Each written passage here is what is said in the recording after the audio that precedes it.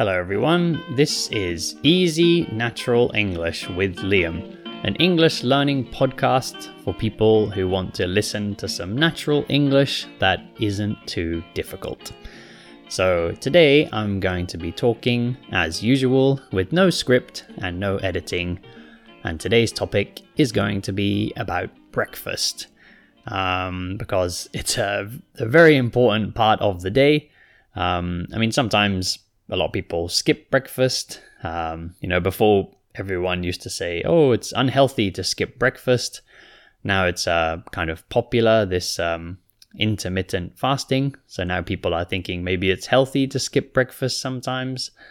But yeah, breakfast. I love breakfast. A lot of my favorite foods are breakfast foods. I've talked before about how much I like cereal. Now I live in Japan, so there are not so many cereals available, and a lot of them are a bit too sweet, because there aren't many cereals available in Japan. If you're in the supermarket in Japan and you go to like the cereal section, they probably have like maybe 20 types of cereal, perhaps, in like one supermarket. But if you are in like most European countries, especially in the UK, or if you're in like America or something, there'll be a whole aisle for cereal. An aisle is like a row in the supermarket. You have an aisle for the like yogurts and dairy products, and then you have an aisle for the alcohol or something. And then there's usually like a whole aisle for cereal. So like most of one aisle will just be many types of cereal. So there's probably, like 100 types or probably more in one supermarket. So there's kind of a type of cereal for everyone. But in Japan, cereal is not really, it's not like a traditional food here. It's, kind of, a lot of people still eat more traditional Japanese breakfast, which will be like, rice and miso soup and fish or something. And a lot of people too kind of just like bread, toast is very popular in Japan as well. A lot of people, I think, just have bread or something for breakfast. But yeah, I think in the UK where I come from, a lot of people choose to eat cereal. So of course there are people who eat cereal in Japan. Like I said, there are some varieties, but yeah, not as many. And I find a lot of them a bit too sweet for my taste, including even like the granola, or the muesli, which usually should be something that's a bit healthier, so it shouldn't be so sweet. I find them to be a bit sweet, at least the ones that are made in Japan. So I usually buy muesli or granola that's been made in other countries. So I go to shops that have some kind of import goods. Import goods is like products from other countries. So there's a few shops in Japan where you can buy kind of imported products from Europe or America or Australia or somewhere else. And I usually buy muesli or granola from those places. And I would prefer to have a muesli that doesn't have any added sugar. I like mueslis that usually just have kind of toasted oat flakes and maybe toasted wheat flakes, and then perhaps some dry fruit and some nuts, but no added sugar. That's the type that I like to eat because it's healthier and I think it tastes better as well. Because I don't like things that are too sweet. So I like to eat cereal a lot of mornings. Another big another big breakfast for me, another popular, what am I talking about? Another favorite breakfast of mine is anything with peanut butter. I think I might have talked about it before on the podcast, but I really like peanut butter. And again, peanut butter is another thing that's hard to find in Japan, at least the type that I like, because a lot of peanut butter is, again, not a traditional common food in Japan, so it's a bit harder to find. And when I do find peanut butter, it's always the kind of processed peanut butter. Processed means it's been changed a lot. So it's peanut butter with like sugar and oil and lots of kind of unhealthy things added to it. So it tastes kind of sweet and it's not so healthy. And actually, you have to be careful with peanut butter, these types of peanut butter from America, they add something called hydrogenated vegetable oil. And that is something that's known as a trans fat. And this type of fat is very, very unhealthy. It doesn't exist in nature. You can only make it through a chemical process. And it's in some American foods. So like in the UK, I don't think any of the food companies in the UK use it. I think most countries don't use it. Same in Japan, I don't usually see it. But in America, they use it a lot. And it's pretty unhealthy. So you should be careful when buying foods from America. And yeah, a lot of these American peanut butters that have been processed, they have this hydrogenated vegetable fat.